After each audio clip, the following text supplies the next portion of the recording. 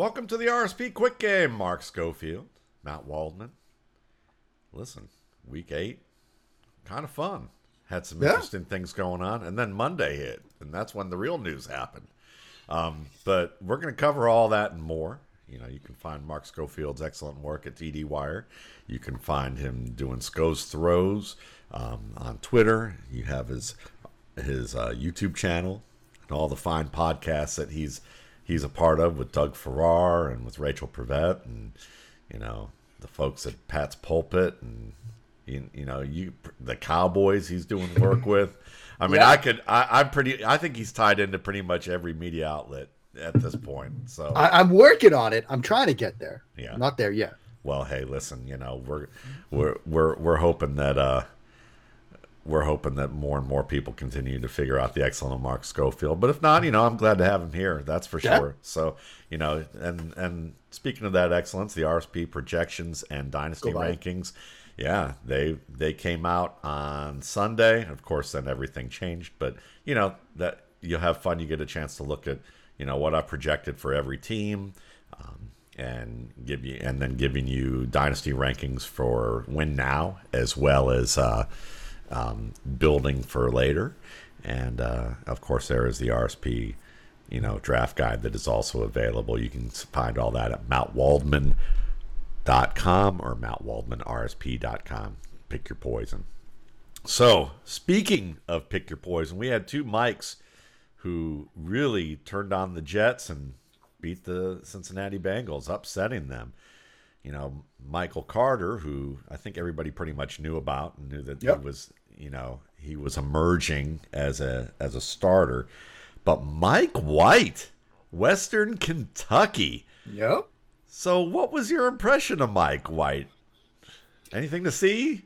I mean, I think we'll learn more Thursday. Against a different team. I think the Bengals were rather static and complacent. A lot of his throws were just quick reads and throws against spot drop and zone coverage, but he was making them. He was reading it out. He was decisive. He was quick with his decisions. He was quick with his throws, quick with his reads. It's interesting.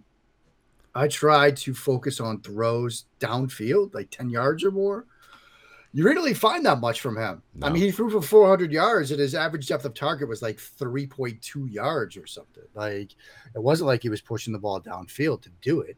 I think the touchdown late, that sort of like stick nod concept, for the touchdown there to the tight end, that was a nice read and throw. But, it was a nice performance from a backup quarterback, and that's what you'd like to have if you've got a backup quarterback. This is still Zach Wilson's show. They drafted the kid second overall. I don't think there's this idea that there's a actual quarterback controversy.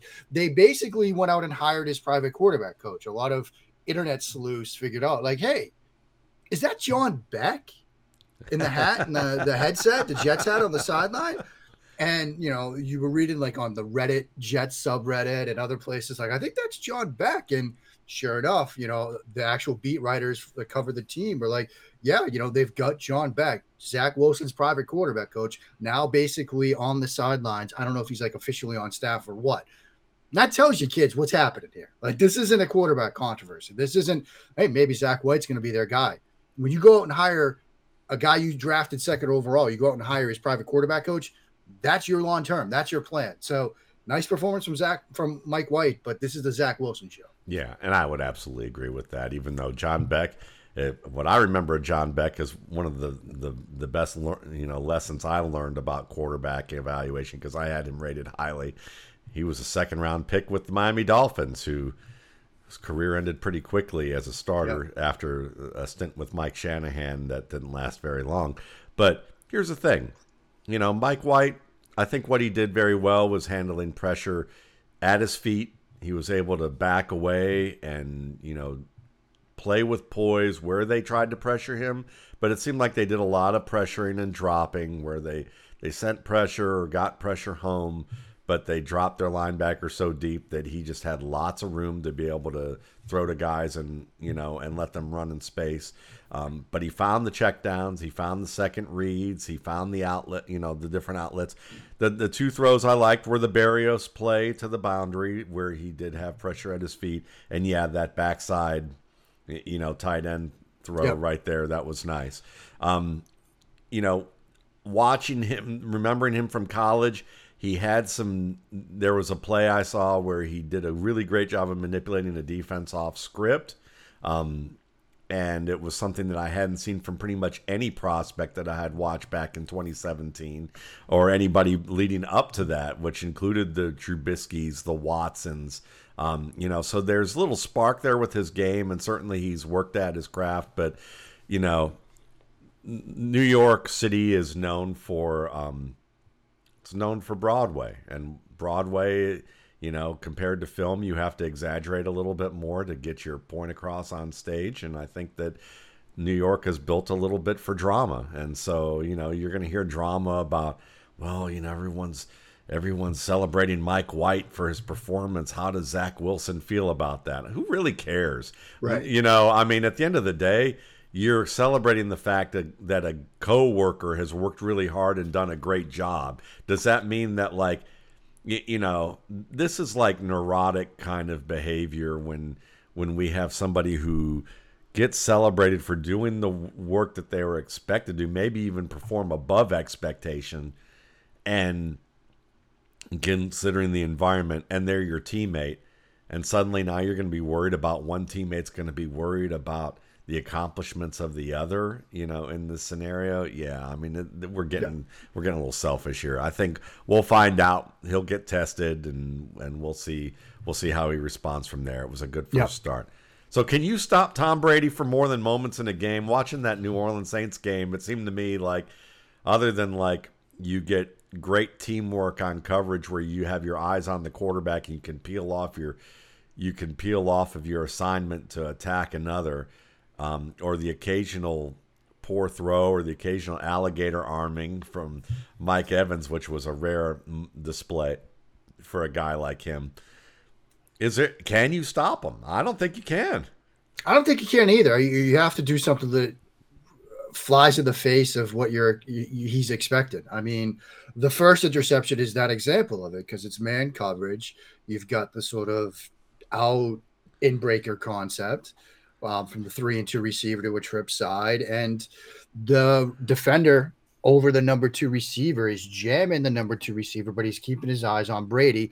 Brady's expecting, look, it's man coverage. I'm going to have the out route. That defender is playing with inside leverage over the number 3 receiver. I can throw to the boundary.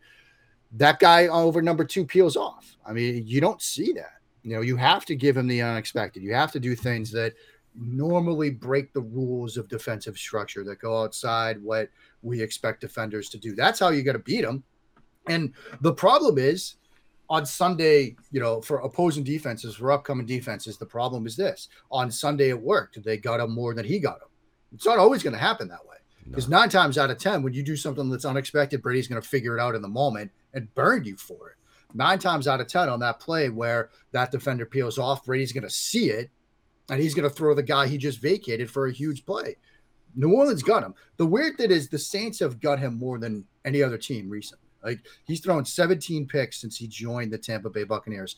7 of them have come against New Orleans. And, you know, I think these 2 plays are the most, you know, glaring examples of him getting sort of, you know, something that he wasn't expecting. The others, you know, I was watching them this morning, you know, he was just bad reads. Guys weren't on the same page early in his Tampa Bay career, whatever. But to answer your question, no, you can't stop him, slow him down. Like, you're going to get isolated wins against him, and you hope that's enough. Yeah, and it comes down to really 2 things. Like you said, defensive players playing, basically breaking the structure of what they're supposed to do and improvising well, which great defenders can do, or really top-notch defenders can do within certain moments. But it also has to be compounded with, well, getting interior pressure home very fast, you know, so fast that Brady can't get rid of the ball, and Brady is very quick getting rid of the ball. So that means that literally a defender is going to need a free run through the middle of the defense and meet Brady in the backfield before Brady finishes a 3 or 5 step drop, which is just essentially not going to happen. This isn't Ken Stabler and 7-step drop days of the 70s. So you're looking for Brady's teammates to make mistakes, the occasional mistake from Brady compounding that, and then maybe a timely sack here and there or a timely pressure to influence one of those types of plays. And that's Right. just it just doesn't happen very often. To me, the play that I loved was watching him on the touchdown throw to Mike Evans, where he's got trips on the right side, and how he pivots from that right side to the left so seamlessly and gets rid of that ball late. And when you can throw the ball, turn to the opposite side of the field late and just get rid of that ball. Mac Jones had a throw, I believe, earlier where he had to go to a second or third read, but not like that. I mean, when you have to open up all the way to your left side. And he just made it look like it was routine, and it was just such a perfect pass. And I'm just like, there's maybe 6 or 7 quarterbacks who can do that and don't even make that look easy. Yeah. So yeah. So now that we've kind of gone through, the best in the game to a guy who won for the worst in the game, what about, Trevor Siemian and Cooper Rush? What were your impressions of them? More the same of, hey, look, they came in, did a good job, or, is there anything here that you would feel Yeah, I mean, about? for the most part, it's like, look, they came in, they did their job, they did what they were supposed to. Simeon had a couple of moments where he had to get moved off his spot and was able to drop his eyes to a check down or an outlet receiver or something like that and did it well. I think Rush, he showed pretty good timing and anticipation to me. Like, he had some out route, some comeback, some curls where he had to make those throws with, a bit of time into them, a bit of anticipation to him, but he did a good job in those moments. So, solid performances from backup guys. I mean, I think, look, when you talk about those 2 games, the best throw I saw, was Cedric Wilson's. I mean, and Yeah. that was, look, I'm not selling the short. That was a tremendous play because you watch that Wilson play. It's a 4x1. They're trying to set up the screen look where he's going to throw a deep corner route to CeeDee Lamb, but it's A, covered well, B, they get pressure on it, so he has to turn it into a scramble drill mode. Lamb has to see it. Now, we talk a lot about like the importance of like practice reports and things like that. How many times, A, do you think they practiced that play? And B, how many times in the few reps they got of it do you think they had to shift into scramble drill mode? Probably not too many. Yeah. So the fact that they were able to do that, and Lamb, by the way, when he moved, stumbled, still maintained speed, gets open, and Wilson on the move throws a rope. Like, forget Simeon, forget Rush. That was the best throw I saw from those 2 games, period. Well, I'll add Monday night's throw with Kadarius Toney on his play because he checked down. So the fact that he actually checked down rather than going for a covered post route was actually pretty impressive for a rookie wide receiver who's throwing the ball. But yeah, I mean, the best thing I get an impression with that is that Cooper Rush's teammates helped him out a ton. I thought on that there were a lot of throws that probably that you could classify as inaccurate, that the receivers were able to erase the inaccuracy. And then with Simeon, to me, Simeon showed the value of having a former starter, even if not a successful one, Right. having a former starter in the game who wasn't overwhelmed in the moment and could make some off-script plays and keep his team moving down the field. Yeah. So what are your thoughts both on and off the field in terms of the impact of Calvin Ridley stepping away from the game? I mean, on the field, and I just want to go briefly on that. Like, you'll probably see more Kyle Pitts. Like, although you're probably going to see a lot of coverage rotated his way as a result of what we talked about last week with him. You might see some opportunities for Patterson and some of the other players. But I think the bigger thing is the off the field. And I, as somebody that has talked a ton about mental health, as somebody that still talks a ton about mental health, that still works through that stuff on a daily and sometimes hourly basis, like, it's important to me. I take it very seriously. And we had 2 stories this week, both Calvin Ridley and Lane Johnson talking about it. Ridley stepping away from the game, Johnson having his sit-down interview with Jay Glazer about it. He stepped away from a time. Look, I've said this so many times. You get one crack at this thing we call life. You get one drive, one game, whatever, metaphor you want to use for it, but you get one crack at it. And you have to do the things that you have to do to put yourself in the best frame of mind day in and day out. sometimes it's easier than others.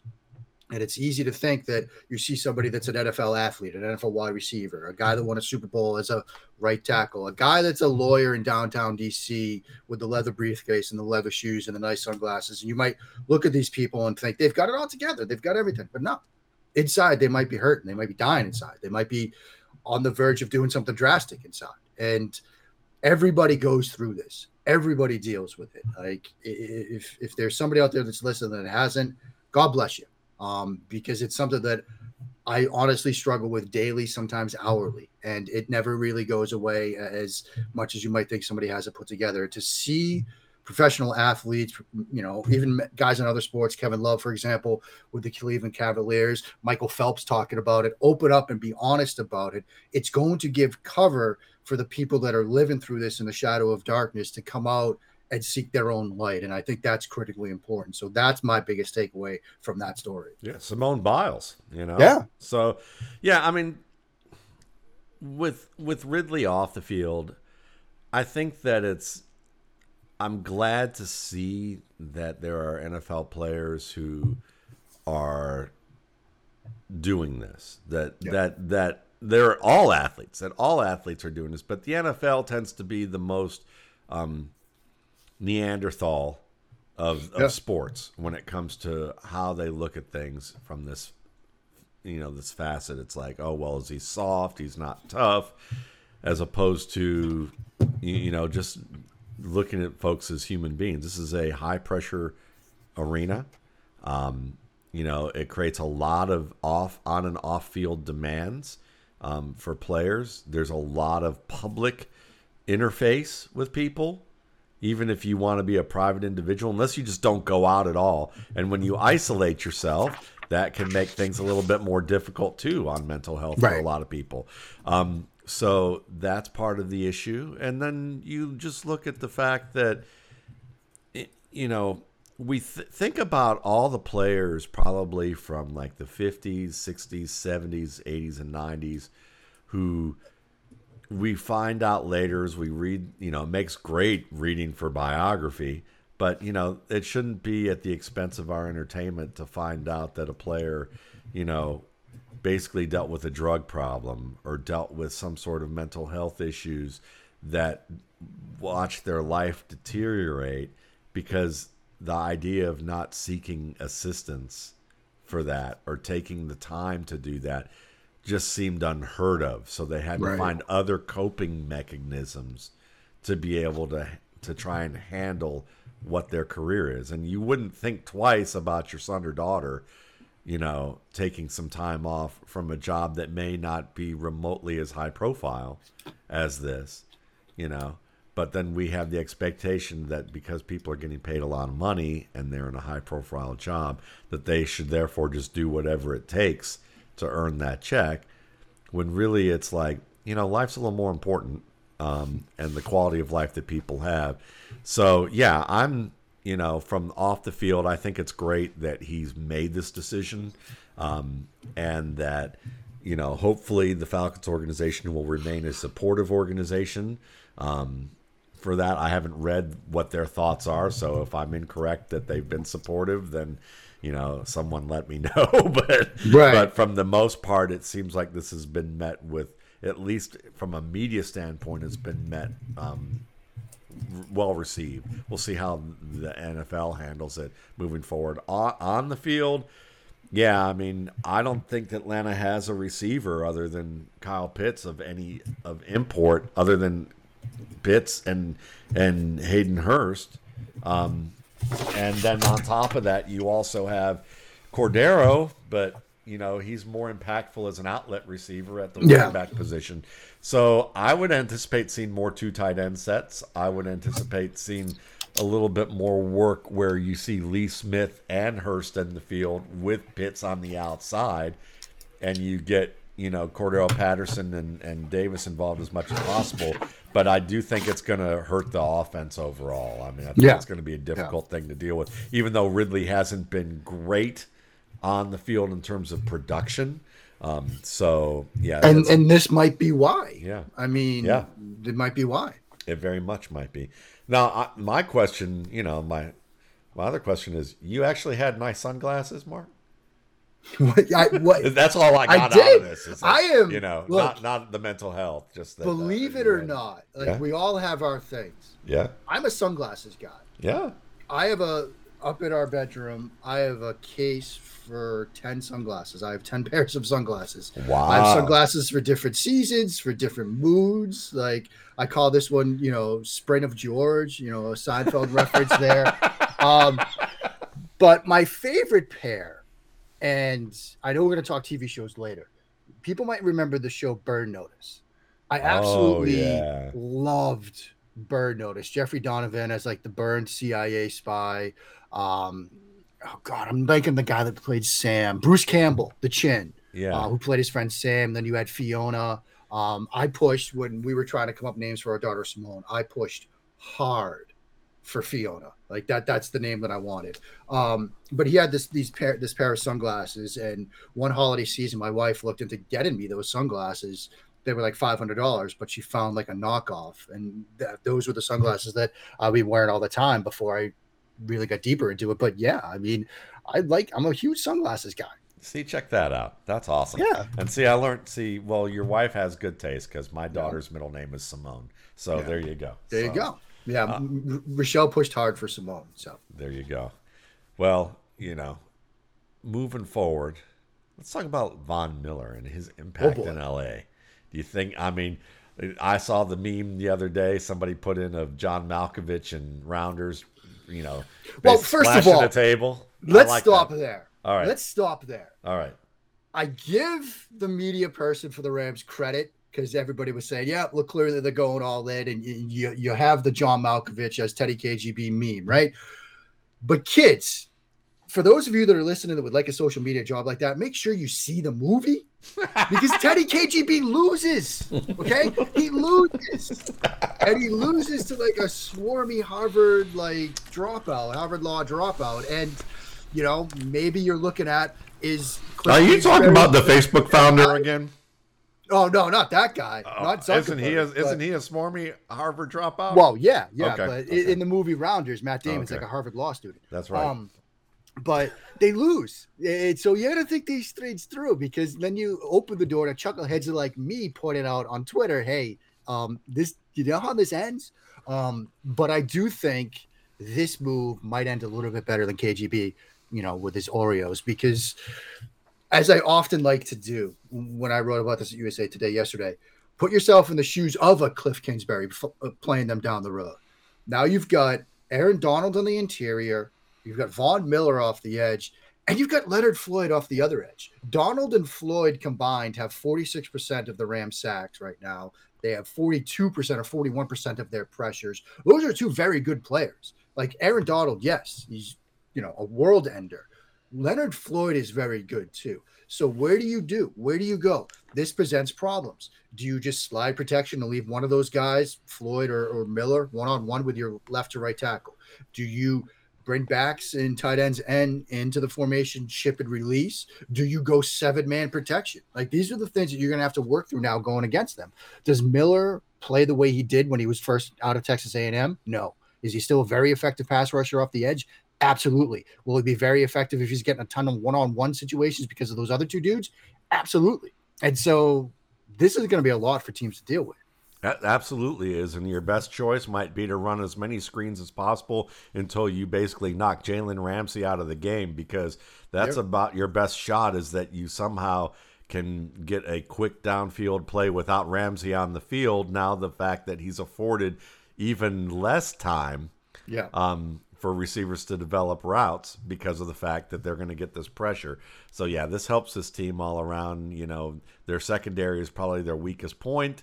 And they've just strengthened their secondary with with an upgrade to their pass rush. And who knows, by the time we're done recording this, they might have traded for Stephon Gilmore or somebody else. Like Les Snead is just like, and I don't know if you saw it, but Rich Eisen had a great instant reaction. He was brutally honest. He's like, I know him personally. Like I've been close to his wife for years. They used to work together. She was a producer for some of his shows. And he's like, this is a man with some church bells. That's what Rich Eisen said. And so, you figure out the metaphor there, kids.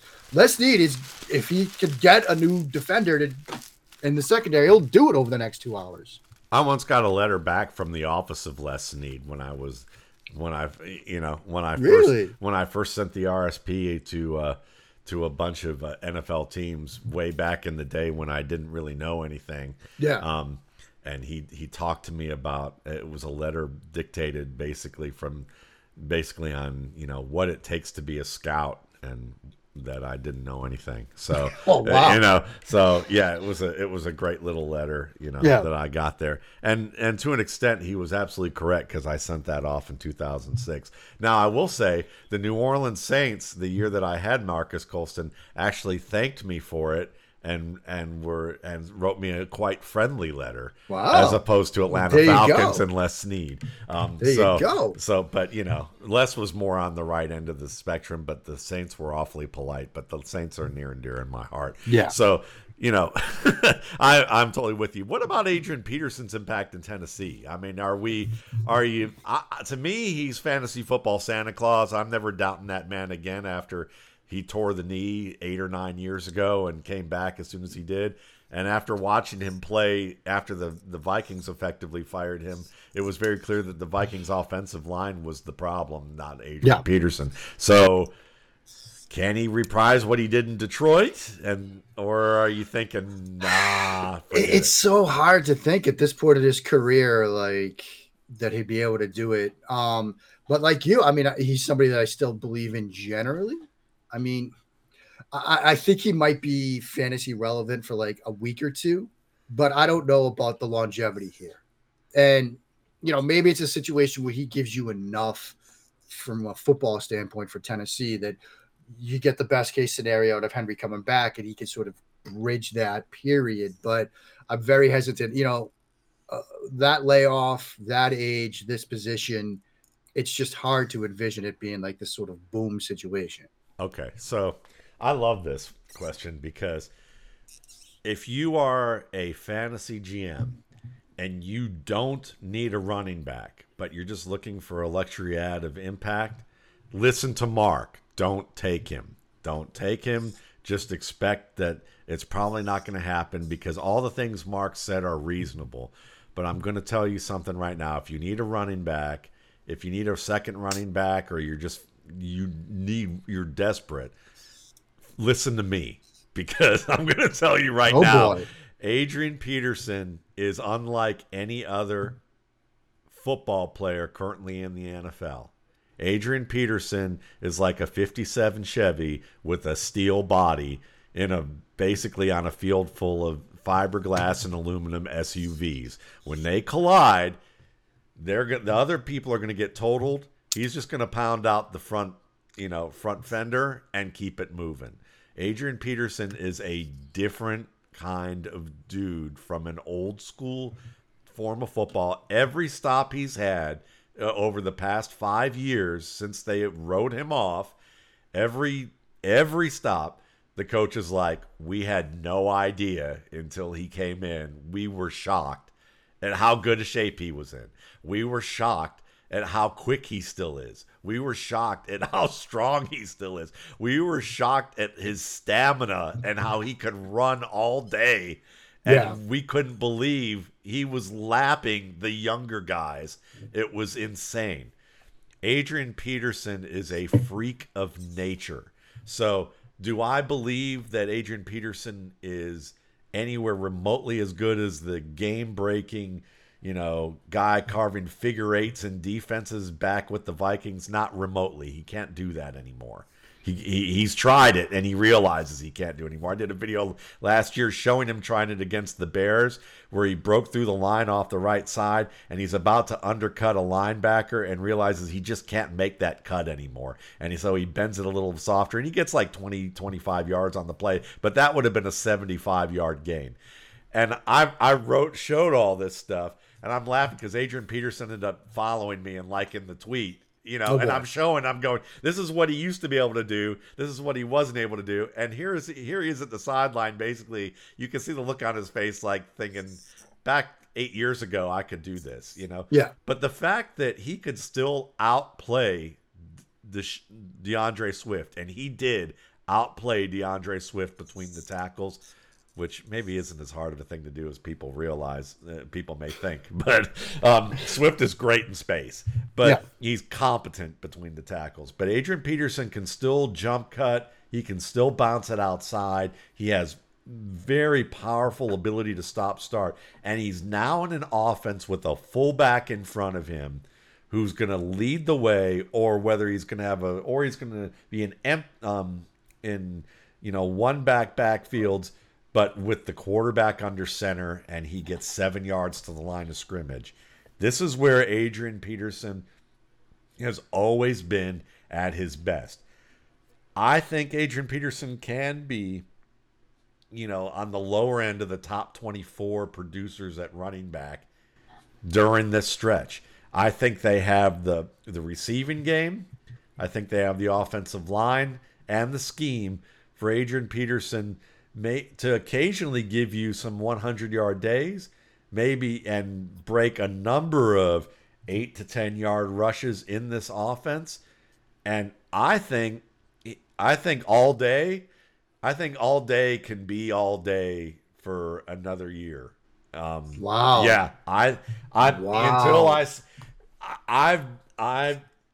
I'm usually cautious about this stuff, but until I see otherwise, the burden of proof is no longer on Adrian Peterson being too old, or being burden of proof for him to prove that he can do it. The burden of proof is now basically to see whether or not I don't know. I mean, I'm trusting him now as opposed to doubting him at this point. So if you there you go. Yeah, if you're in a desperate situation, take him, because the dude is like. There's two players that I believe could have. The joke was Jim Brown used to say, "I'm going to come out of retirement at 40 or 50 and play in the NFL." Well, if Frank Gore, who has not ever been really unbelievably quick, was playing last year and playing reasonably well, I think Adrian Peterson at 36 can do it. So anyway. Well, when do waivers run in our Dynasty League? Wednesday. Yeah. Well, I know what I'm doing against you tomorrow. There you go. Hey, I already spent a boatload of money in one Dynasty. I haven't spent a dime yet, so. I spent a boatload for him just because I have Chubb and a bunch of guys. Chubb, A.J. Dillon, and a bunch of other guys. And I'm a 4-4 team that scores well, but my defense is great, but I'm struggling a little bit, and getting that second running back, or at least making a play for someone who could be that second running back. It's worth a shot. So I spent a boatload of money. So I think Mac Jones is an off season of work, just training and kind of continued development, and one receiver away from a substantial increase in production. I think he's on that path. Personally, I wrote on Monday that I'd like to see Chris Godwin come to New England. I think that he would be a perfect fit for that team, because he can do what Edelman did to an extent. He can do what you need from an outside receiver to do. I think the best offenses have one receiver who pretty much ties the receiving core together. He can make the contested plays in the middle of the field. He can win the jump balls outside. He can get deep for you, man-to-man against your best defender, and he can run after the catch, and he can be a matchup nightmare in the slot. And I can't think of another guy who's an available free agent next year that I like more than Chris Godwin. But is there anyone you'd like to see paired with Mac Jones to tie that offense together? Yeah, I mean, I think you're right in that Mac Jones was, I thought, really good against the Chargers. I know like a lot of the advanced metrics weren't great for him. He had like a 51.4% completion percentage, but at the same time, his expected completion percentage was like 63.4. So it was like actual versus his expected was actually a negative number. No touchdowns, no interceptions. They had a 1st and goal at the 4. They didn't score. But when I rewatched that game, it was funny, watching it live, hearing his comments post game, seeing the chatter post game. A lot of people are like, man, this was one of his worst games. I was very impressed with what he did. I mean, for Pat's Pulp, I did a 21-minute video, like 16 plays, where I'm like, this is really good. That's what I thought. Like he had some throws. Like I think the play that sums up his growth and development in that game, the early deep shot to Aguilar working left to right on the cross of the deep over route, because it's curl flat to the right, and the curl is basically doubled. 4 weeks ago, he's throwing the wide open flat route. He's just, I'm going to check this down. Yeah. Not now. He's going to wait in the pocket, buy a little time with his feet, climb the pocket at the end, evade pressure, and throw the deep shot. I saw that, and I'm like, wait a second. Yep. This isn't the Mac of week 2. No. When everybody was screaming about average depth of target. And so, I was really impressed with him in that game. As far as receivers, like if you purely look at a free agents, Devontae Adams, obviously, Godwin, I think would be good. If you go sort of outside the box, not that these guys would be available, but Ridley, Cooper Kupp, Jamar Chase, like you'd love to see one of those guys with Mac Jones. But I'm with you. Like, and I did my first Pat's Pulpit video and I was getting crushed. Like, oh, you hated him coming out. Oh, how's your love child Justin Fields doing? It wasn't that I hated Mac Jones. I like some other guys better. I think Mac Jones has been really good the past couple of weeks. Yeah, I think he's been fantastic in that throw where he does climb and open up so quickly to get that ball out. That was very impressive to me, and I love it. And I guess every once in a while there's a point where ADOT and expected versus actual just starts to sound like, well, the Grand Cross with your ascendant, which is trying to your Jupiter,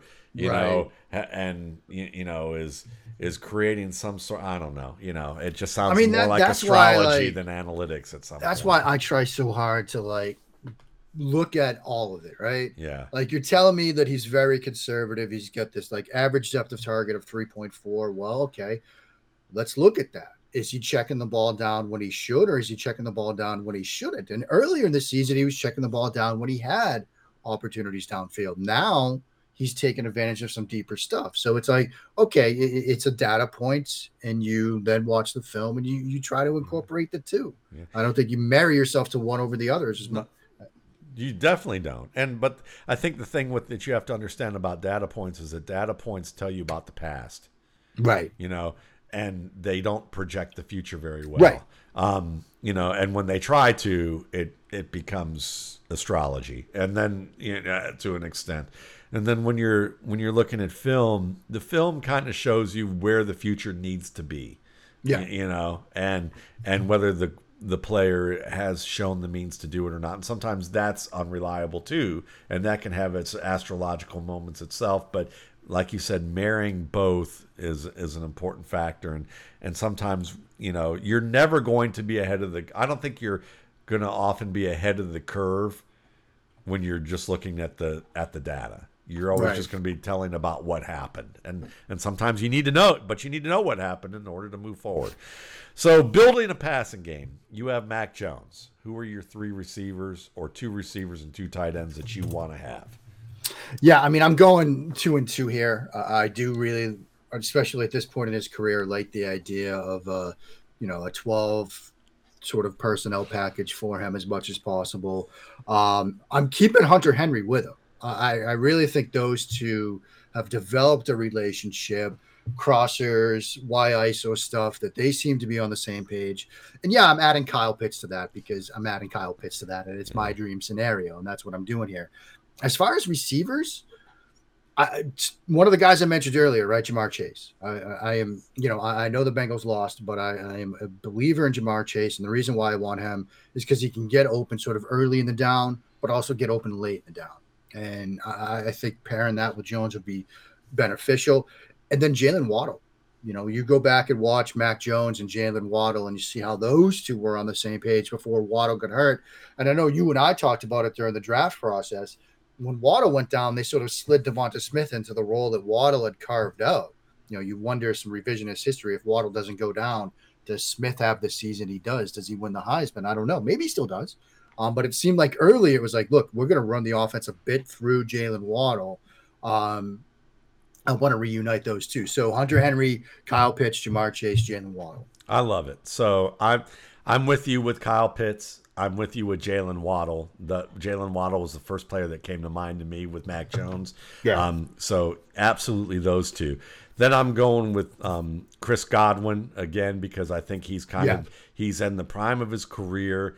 You get a guy on the rise in Waddle. You get a guy on the rise with Pitts, who's already almost there, pretty much. You could say he is, and it gives you a lot of time. Then you have, and then it's tough for me because after Godwin, I could either see myself doing Pat Freiermuth because he's going to be a really good blocker.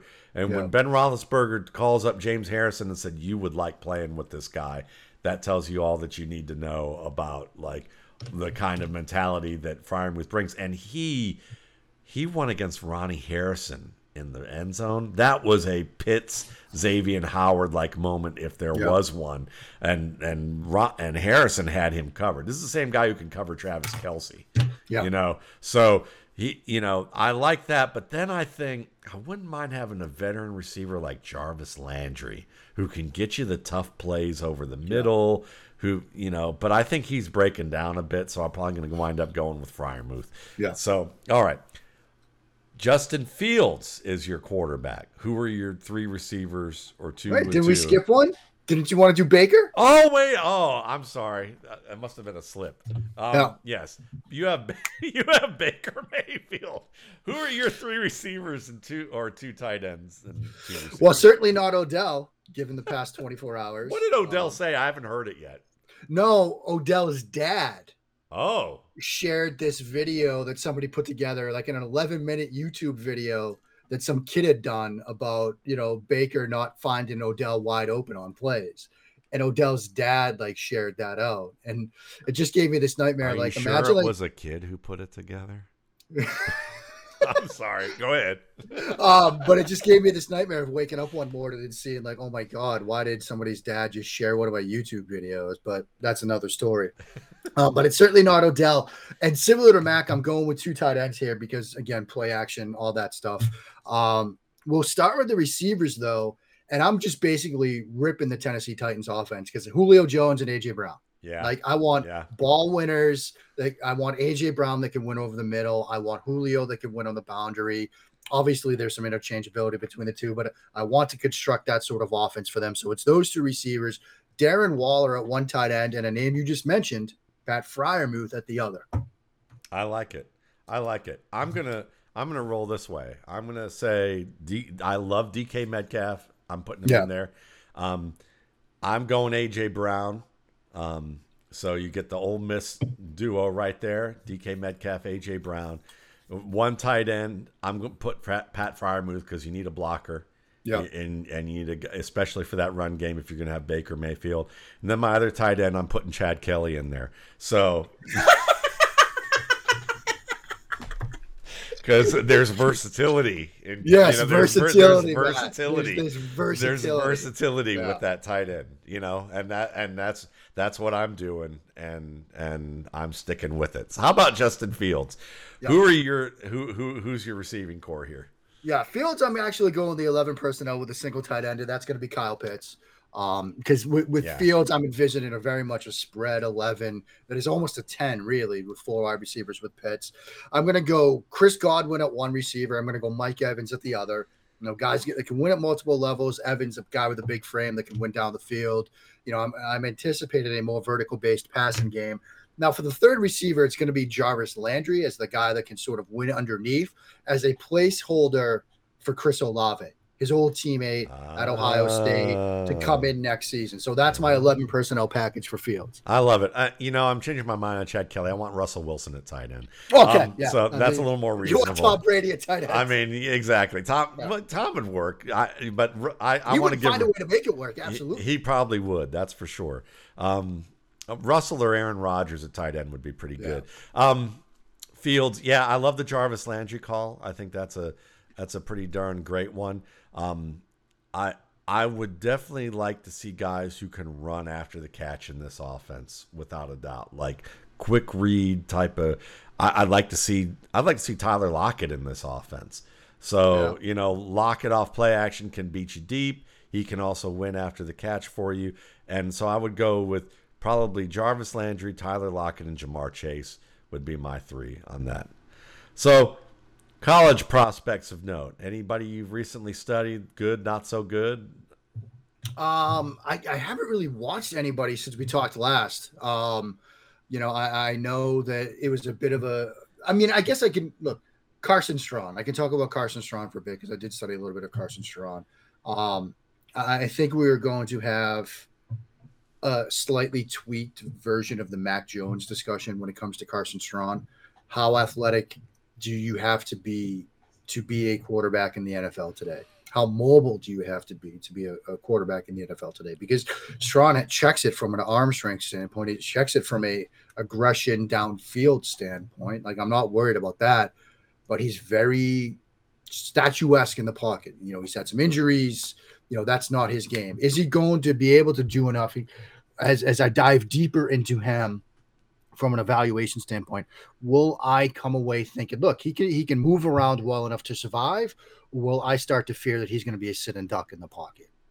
Like it. Well, let's see. I'm gonna give you two. One is just a player that I haven't watched, but David Agono, who is now back writing for the RSP and doing the RSP's version of Futures, the title I came up with at Football Outsiders way back in the day and was writing with that fine organization.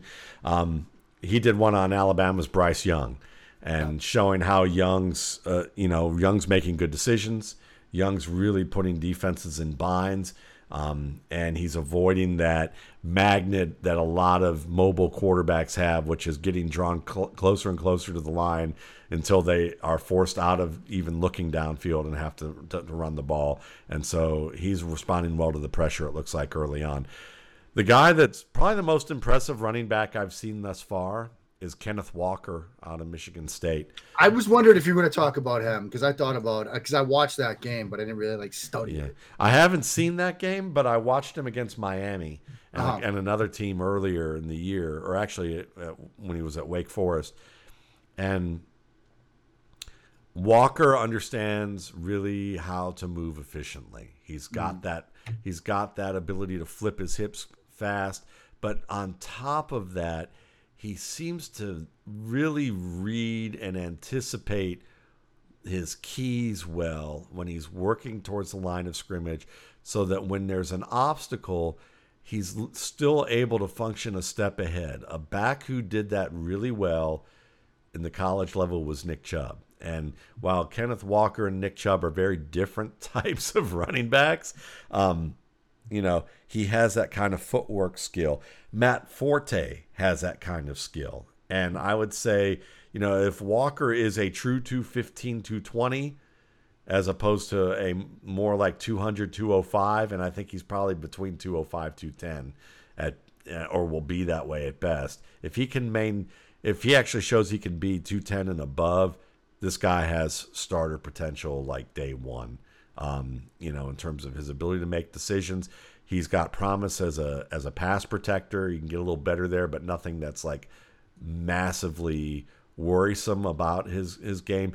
Really, if anything, the thing that trips him up are advanced adjustments where defenders, they send multiple defenders, and maybe he should peel off one fast so that he can help out another assignment, things like that. But overall, absolutely a player that I finally found a running back that I look at and go, okay, this is someone that I don't feel like is an early round guy who shouldn't be an early round guy. This is a guy who can be second or third round and be well worth it, in the same way that, go ahead.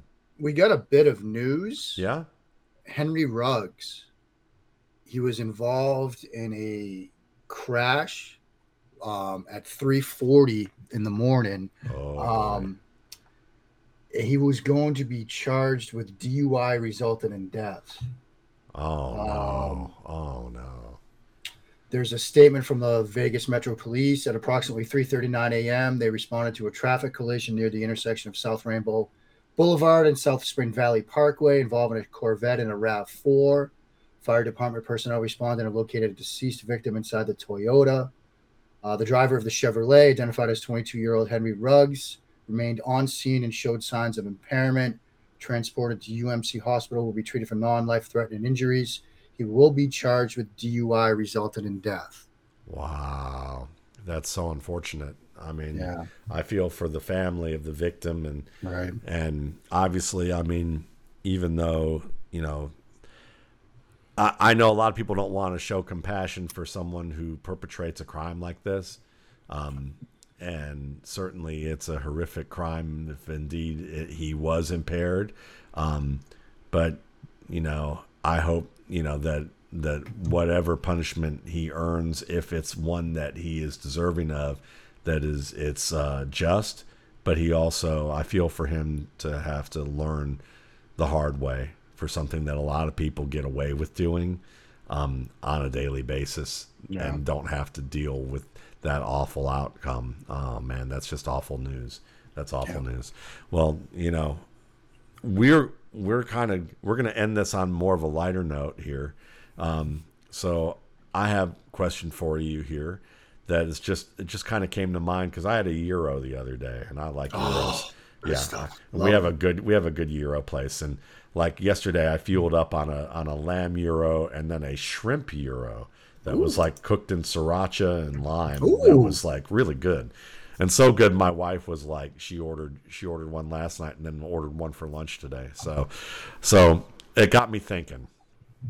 This is basically gyro, hot dog, burger, or sushi. These are the 4 options. The first one would you pick for a long gig, after a long gig or job that you had to do? Man, this is tough. I'm gonna go. I'm rethinking it. I'm gonna go with the hot dog there. Yeah, I'm gonna go with the hot dog there. Hot dogs are very much a comfort food to me. There's a great place. I actually was talking with Jay Arnold, the former Texas A&M guy, defensive tackle. He's on Twitter like Jay Arnold 85 or something like that. And he had been in the Chicago area, and he was like looking for advice on hot dogs. And I said, look, when it comes to Chicago dogs, like it's Portillo's and then everything else. I absolutely love Portillo's. As a matter of fact, I have gotten Portillo's shipped here to the DC area, here to Maryland, because I love them. But a place that's climbed up the rankings for me is Doghouse, Doghaus, and they've got some great varieties. They got the cowboy dog, like they've got some other stuff. They got sausages too. So it's like a comfort food to me. So if I had like a hard day, gig, whatever, like post draft, if it's like the dinner or the Friday night of the draft weekend, that would be it for me. Nice. I think after a long gig or job, for me, probably would be a gyro. I like a gyro with some fries. I like the fact the place that I just went to, they put the fries in the gyro, and they cook good fries, and it's hard to find good fries, it seems like, for where I am nowadays. So the fact that they've got kind of crunchy fries that are well done, I'm a big fan of that. So yeah, definitely the gyro for the long gig. How about the first date? Gyro, hot dog, burger, or sushi? That's sushi for me. Because I think you want to impress early, don't you? A, impress early. B, see how creative and potentially exotic people will be in terms of like what they're going to be open to eating and trying and things like that. I mentioned Sushi Oishi, the place that we get to go to get takeout from a lot. We had that recently. Had my favorite sort of sweetheart roll. We had something with a crunchy connie on top of it. So yeah, first date. I miss CO was a place in downtown DC, in Chinatown. They had their peanut butter and jelly roll, which I don't know how they did it, but it tasted like peanut butter and jelly, it was a mind blowing thing for me. So for like first date, yeah, sushi. See, there you go. Back in the day before I was married, sushi was definitely first date material for me, and for those reasons. But now, I think in hindsight, if I were ever to become a widower, hopefully not, but if I wind up surviving my wife and I actually have any desire to date at that point, right? I think I would go hot dog. And it sounds cheap and it sounds like very basic, but I'd want to keep the pressure low, just kind of enjoy Yeah. hanging out, having a conversation. And I'd want to see, just how laid back the person actually is, about this. And hot dogs are kind of foods where you can be kind of high maintenance about them. So I Yeah. want to see how high or low maintenance this person is based Like, on are they going to on if have to they, throw all the stuff I mentioned on with like the extra sauces and sriracha yeah, sauces and mayo, or can they just eat a hot yeah. dog with mustard on it? Exactly. And Yeah. and it's also about whether it comes out right because I want to Right. see like are they particular and discriminating or are they just demanding and high maintenance? And there's a Right. line, you Yeah. can some people can confuse the two, but there's a line. It's okay if you're particular and you have a certain expectation of things, but it's how you react when it doesn't go right. That's what I want to see. So yeah, I'll have to find a hot dog place that serves it wrong. If I'm at this point, I'll be in testing mode behavior anyway if that happened because I don't think Right. I probably wouldn't want to be dating anyway. So, but anyway, and I'm not at that point. I'm not sure anybody would want to date me anyway. So, but there we go. Yeah. How about a long-term relationship date? Euro, hot See, dog, burger, or sushi?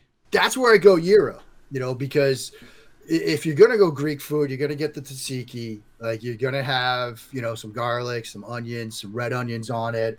Like you have to be able to then deal with the person after that, right? Like you Yeah, got to be comfortable with tzatziki breath, with garlic breath, with red onion breath. And plus, you mentioned, the place you go to. We go to a place, Big Greek Cafe, which we absolutely love. We used to get it when we lived closer to DC because there's one in like downtown Silver Spring, but there's one more north in like, I guess you'd call it like Only or something. I guess they say technically call it like Rock or Silver Spring or whatever, but it's really north, up 97, up Georgia Avenue in the Maryland suburbs. But it's like a 20-minute drive away from us. But they have these like family meals where you can get, the kids like chicken souvlaki. They like the like braised green beans and like tomato yeah, sauce. My son they have orzo that they put in some tomato sauce that he likes. But I will get the gyro platter and a side order of gyro meat just to have, and I pour tzatziki over it, the red onions all over it. You get a Greek salad. We get the Greek fries from there that have garlic and shaved feta, and there's all like sort of like broiled at the very end, so the cheese yeah. is a bit browned. But yeah, that's either you spend the next 30 minutes brushing your teeth using Listerine, or you just kind of accept it. So that's the long-term relationship date one for me is the gyro. I hear gin works, but there we go. Right? Not for me, friends. We all have that one, right? We all have that one that's never again. Junior year, summer of junior year, living on campus at Wesley. We had a house off campus. We were a group of us were working. I was doing research for an economics professor into Nigerian entrepreneurship. That was his specialty. Like, how do entrepreneurs rise in Nigeria? Like, that was what that was his life's work. And so I was doing like regressions and analysis on, trying to figure out how entrepreneurs would grow. But we had one weekend where we were like, let's drink gin, and never again. Yeah, it's Crown Royal for me. So Yeah. We all have the one. we all have the one. Yeah, I can't even smell Crown Royal anymore. Yeah. Long-term sushi's the long-term relationship date for me. Mainly Okay. just because at that point it's like I love sushi and so that's something that I'm at that point I want to share that with someone that's special and enjoy that and make that a fun date where we part of a date where we go out and do a number of things and really go out in the town and enjoy. How about the morning after, whatever that means to you? Yeah. And see, I took it as the morning after the gin. Okay. That's how I Okay. took it. I'm going burger there. Like when I worked as a lawyer, one of my places, it was a burger called the Wall Street Burger, but they almost renamed it after me because the version they had like coleslaw and a bunch of stuff on it. I wanted the Wall Street, which was a burger with a fried egg on top. Like I would get that for lunch, and I could just imagine the look on my parents' face when I would say I would eat that like 3 times a week. But anyway, they almost renamed it after me. The version without all the extra stuff, with just the burger, the cheese, and the fried egg. But that the morning after like a battle with gin or tequila or whatever you want to pick, that absolute grease bomb that will do what it can to sort of either A, soak it all up, or B, put you into an absolute food coma and knock you out for the rest of the day.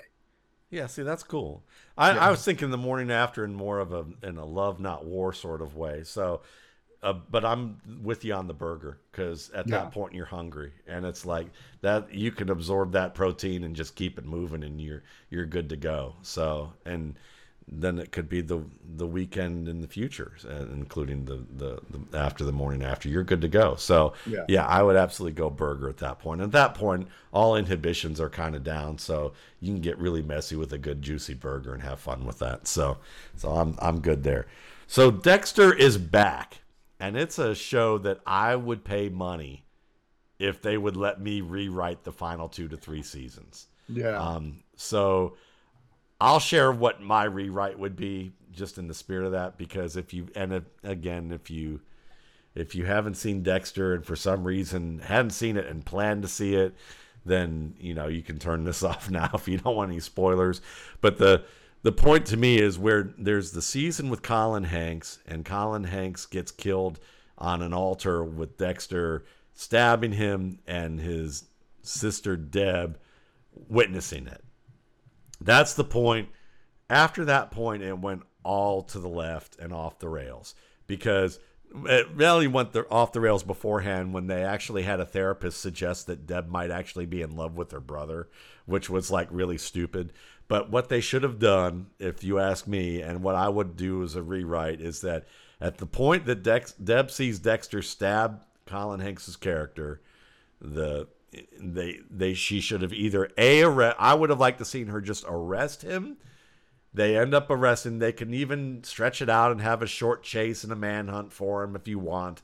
But eventually he gets arrested, put in jail, and the next 2 seasons you have him in Miami with the trial of the century, with the police department at odds, because some of them feel kind of like, I know Dexter, and I'm kind of like, yeah, I have this ambivalent feeling that he is a vigilante and he only killed bad guys. And maybe that's not such a bad thing after all, even though officially they can't say that. Having Deb go through the horror of dealing with all of this, and Dexter, dealing with this, and then basically him, they probably don't even have a trial, but he ends up in jail. He ends up plea bargaining to basically have a life sentence. And the show ends with him basically at the end. You fast forward 2 years later, and he's there with an FBI expert, and Deb is now part of the FBI and assigned to that, and they're working together to basically catch serial killers, with Dex from jail looking at things and giving his Hannibal Lecter-esque,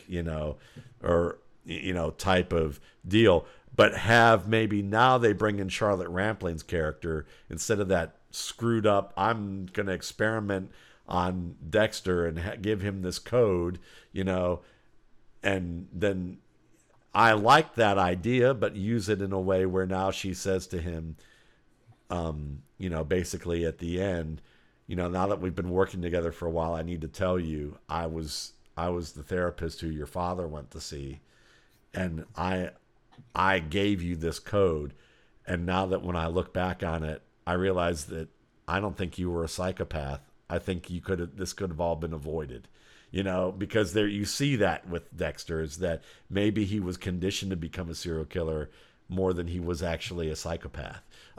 And he liked to think he was when he really wasn't. He was just really repressed with his emotions due to what happened to him. So I'd love to see something along those lines, or there be a manhunt for over the next 2 seasons and Deb have to kill him. One or the other, but what they did was just awful. So I'm interested to see what happens next. Is there a show or movie like that you'd want to rewrite or redo? Arrested Development. Yeah? Arrested Development is one of my favorite shows ever. But after they had the initial run, they got back and did another season. And because of the way with getting people in and out, they sort of shot and released it in these like character-centric episodes. Okay. Like, so you would have like a Michael one, a Job one about the mom, and the actress who recently passed away. She was incredible, Lucille. And it was just jumbled and confusing. And then they actually went back and re-released it sort of the way it should have been shot, like chronologically somewhat. They like re-edited it. I would have done it that way from the start. Like I understand the creative way they tried to do it and the reason they had to do that, but I wish they just would have, because at its height, like Arrested Development, like I still quote scenes from that all the time. Like, the other day when Brady said that, like, the guy that got his 600th touchdown pass and gave it back, like, he wants to give him a Bitcoin, and it reminded me of Lucille to Buster. Here's some money. Go see a Star War. And it's just like, they're just like so out of touch. It's a banana. How much does it cost? Like, just an incredibly like out of touch family. But that season they did, that it was that jumbled, like non-chronological order with like flashbacks and stuff like that. It didn't resonate with me as well as the other stuff. So I would have done it the way they ended up doing it, from the beginning. Nice. Okay. Very cool. Yeah. Any reader questions today? We did get some. I'd have to, if you give me a second, I can pull them up. We did have a bunch of people sort of reach out when I put out the clarion call. I know there were some people that asked me, biggest Newcastle United cult hero, because I am unfortunately a Newcastle United supporter. And I would say for me, in response to that one, it's Hatem Ben Arfa. And Hatem Ben Arfa did not play a ton of time in Newcastle, but the season of passports with Pardue, when I remember leading up into the final weekend of the season when it looked like Newcastle might actually qualify for God knows Champions League if a bunch of stuff broke their way. I watched a video of all of Hatem Ben Arfa's moves with skill, and I just kept watching it over and over and over again. So for me, it was Hatem Ben Arfa, and I know all of that just went over Matt's head. Yeah, all I caught was Newcastle, and I thought beer. Yeah. But I love soccer, but I haven't watched there was a time when Newcastle Brown Ale was the shirt sponsor for Newcastle United, and I have one of the blue Newcastle United tops upstairs with the Blue Star logo. I've got it upstairs. How about this one from at Philly Wannabe GM? How many of the 2022 draft quarterbacks are you guys liking, at least from an early incomplete assessment, more than Zach Wilson? And he mentions Pickett, Riddler, Strawn, Willis, and maybe Matt Corral. But are any of those guys are you liking more than Zach Wilson? Whew. It's a push for me right now, to be honest. I haven't. I've watched Pickett, I've watched Riddler, and I'd say it's a push. Yeah. Corral, I haven't really studied enough yet to give a good opinion. And then Willis, I like Willis's. In the right offense, I'd like Willis more, but I don't know if there's a right offense. He's very, and I was saying this last night on Eagles podcast, he's very boom bust. Like, I think that's going to be the thing with this class. It is going to be very scheme fit, coaching fit, developmental fit dependent for these guys.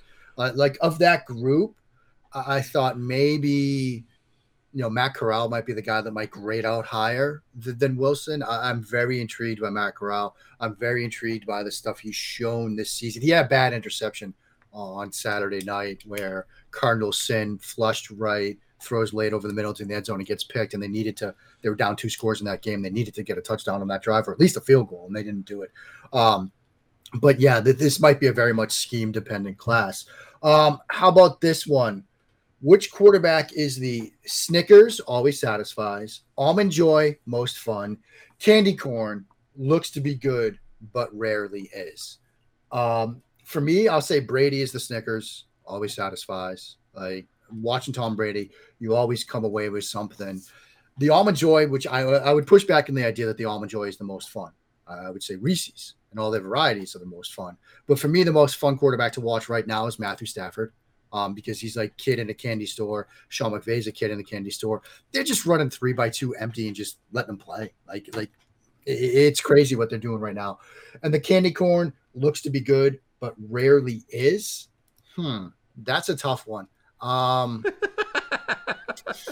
It's orange. Candy Corn is orange with some subtle whiteness, some subtle white, trim to it. So yeah. Yeah, I think that's candy corn. That's all we need to say. Yeah, So I'm good with 6 being the candy corn. And then I'm with you with Tom Brady, always satisfying as a Snickers. I would say Russell Wilson is the almond joy. I mean, for me, it is.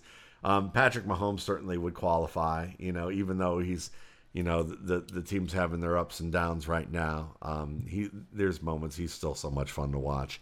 So yeah, and again, hopefully this was fun for you guys to listen to. We certainly always enjoy being able to put this podcast out.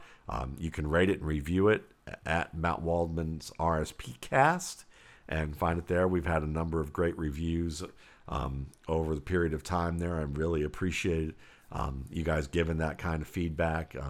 And if you have feedback that you'd like to get us to act on, you can write me at mattwaldmanrsp@gmail.com. mattwaldmanrsp@gmail.com. Thanks again on behalf of Mark. I'm Matt. See you all next week.